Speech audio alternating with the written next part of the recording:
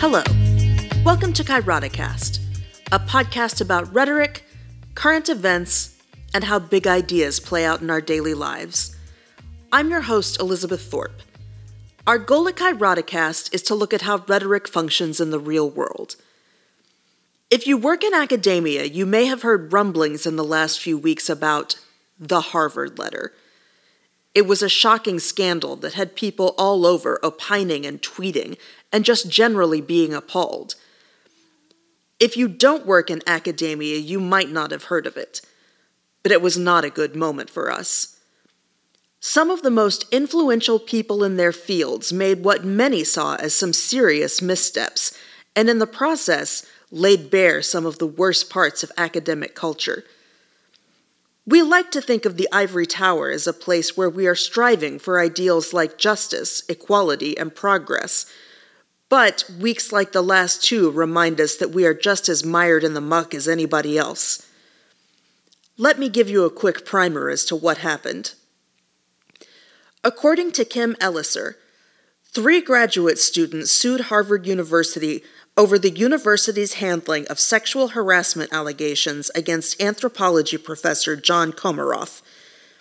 The students claimed that Harvard knew that Comaroff had a history of sexual misconduct at his previous university, and they hired him anyway. Harassing professors moving from one university to another has become a problem that academics label "pass the harasser." The students' complaint targets Harvard's process for investigating their claims of misconduct, as well as the university's decision to hire Comaroff. The students accuse Harvard of a failure to protect students from sexual abuse and career-ending retaliation, and say that student complaints against Comaroff, which date back to 2017, were largely ignored. The accusations state that the university's Title IX office admitted in 2019 that Harvard had known about Professor Comaroff's behavior for years. Last month, Comaroff was placed on unpaid leave for the spring semester for violating the college's sexual harassment and professional conduct policies. In a statement on his website, Comaroff denies any harassment or retaliation. Among the other serious allegations in the 65-page complaint, the students allege that Harvard knew about Comaroff's predatory behavior when they hired him. From 1979 to 2012, Professor Comaroff worked at the University of Chicago. Graduate students and faculty there considered Professor Comaroff a predator and a groomer. At least one of them warned Harvard about Professor Comaroff while the university was considering Professor Comaroff's candidacy. But Harvard welcomed him anyway, the complaint alleges. Comaroff's lawyers say Professor Comaroff was never the subject of any Title IX or other complaint at the University of Chicago. But Kate Bricole reports, Margaret Sarazinski, Lilia Kilburn, and Amelia Mandava, the grad students behind the suit, say Comaroff kissed and groped students without their consent, made unwelcome sexual advances, and threatened to sabotage students' careers if they complained.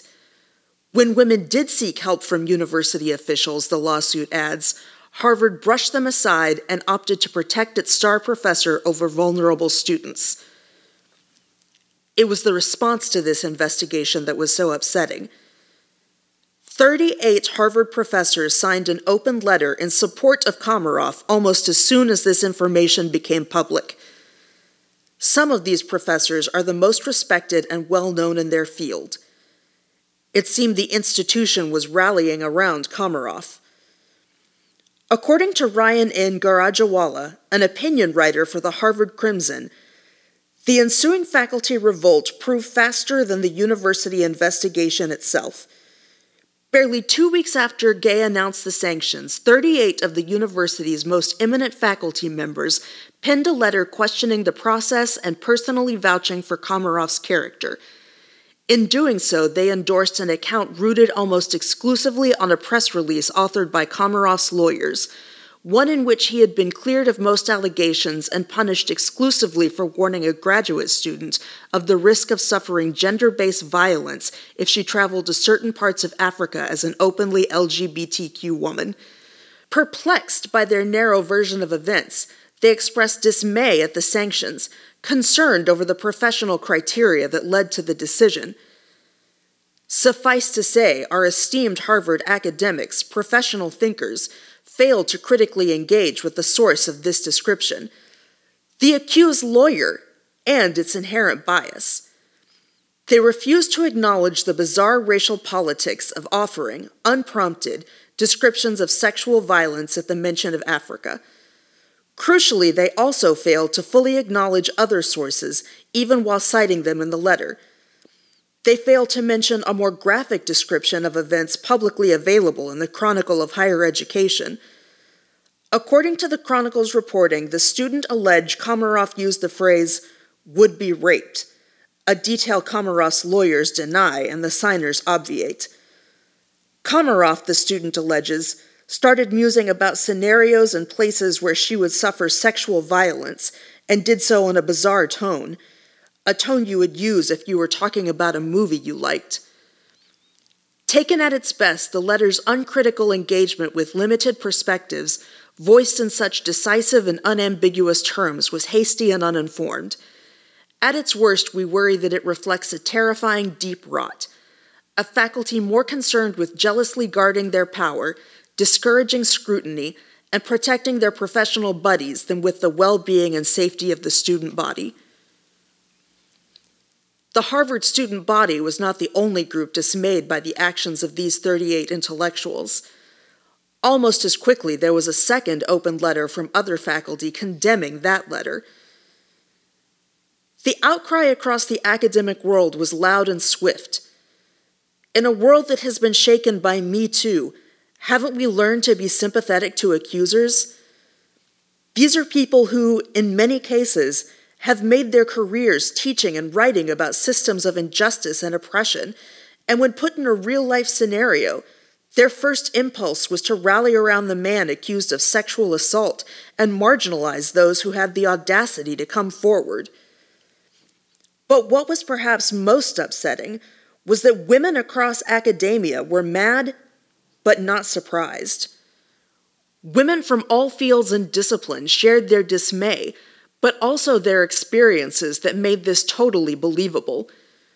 Women wrote about abusive advisors and department chairs and professors along the way who had done everything from made them feel uncomfortable to straight up sexually assaulting them, and how they had either not told anyone for fear of retribution, or how they had told someone and their abuser had been protected by an institution designed to make sure that women and accusers never rose above their place.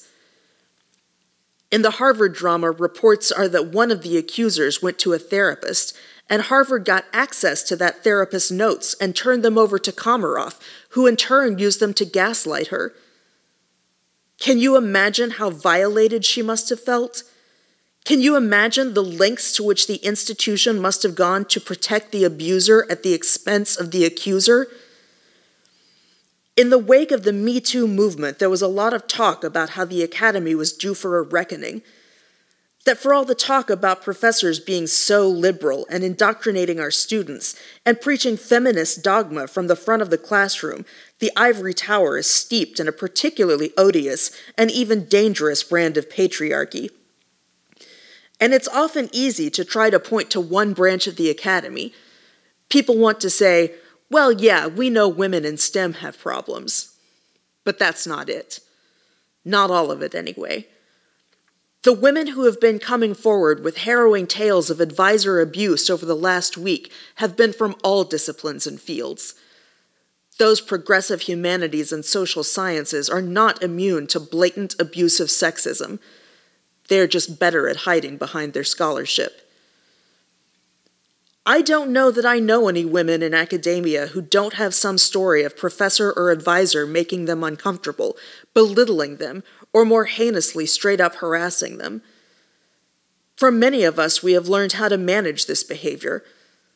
When a man ignores our ideas or talks down to us, we either have to restate it in a more plaintive and submissive way, or suggest it in such a way that another man will pick up on it, and it will get some traction that way.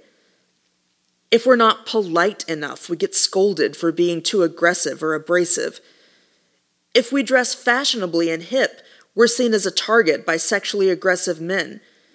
And if we dress conservatively, we're ignored by pretty much everybody.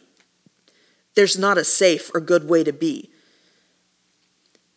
I remember when I was an undergrad, I was taking an American Lit course. It was not a good course.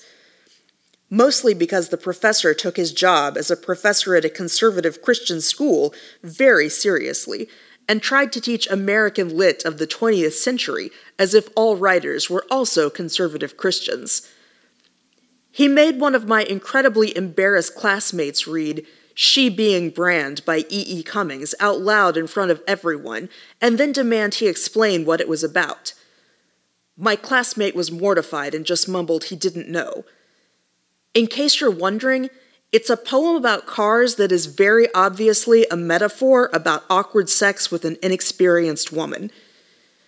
When he couldn't get anybody to talk to him about sex, because we knew it wouldn't go over well, he threw up his hands and said, "It's obviously about a marriage proposal," and proceeded to tell us how the man is asking a woman to get engaged.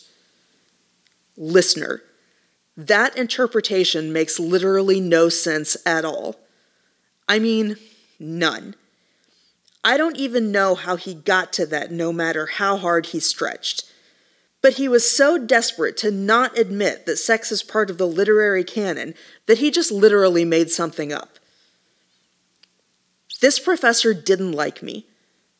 He thought I talked too much. And he didn't always like what I had to say. He actually preferred to hear from the men in the class, which was easy for him, because other than me, it was generally the men in the class who spoke up. The women generally kept to themselves. All of this took place in Waco, Texas. One thing you need to know about Waco is that it is hot. The fall is hot, and the spring is hot. There are a few weeks in winter where it is wet enough to convince you it's not hot, but for the most part, it's hot and humid all year long. So people dress for the heat. People wear shorts and short sleeves almost all year long. This particular day, I was wearing a tank top. I think it had spaghetti straps, which was very much the style at that point. The point is, my shoulders were bare. I spoke up in class, as was my wont, and this professor walked over to me and said, "Why don't we let other people have a chance to speak, And he stood right behind me and put his hands on my shoulders. He put his hands on my bare shoulders and just stood there. He silenced me by putting his hands on me so he could let the men in the class speak. I turned a terrible shade of red and didn't speak the rest of the time. How could I dare? He literally had his hands on me. What was I going to do? I didn't know at the time how wrong that was. I mean, I knew how awful I felt. I knew how much I disliked him for it. But I had no idea that he had crossed a line other than my personal comfort.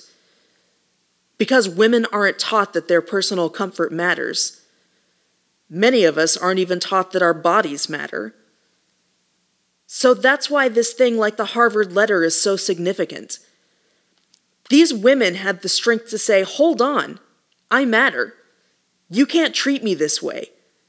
You don't get to abuse me just because. My body is mine.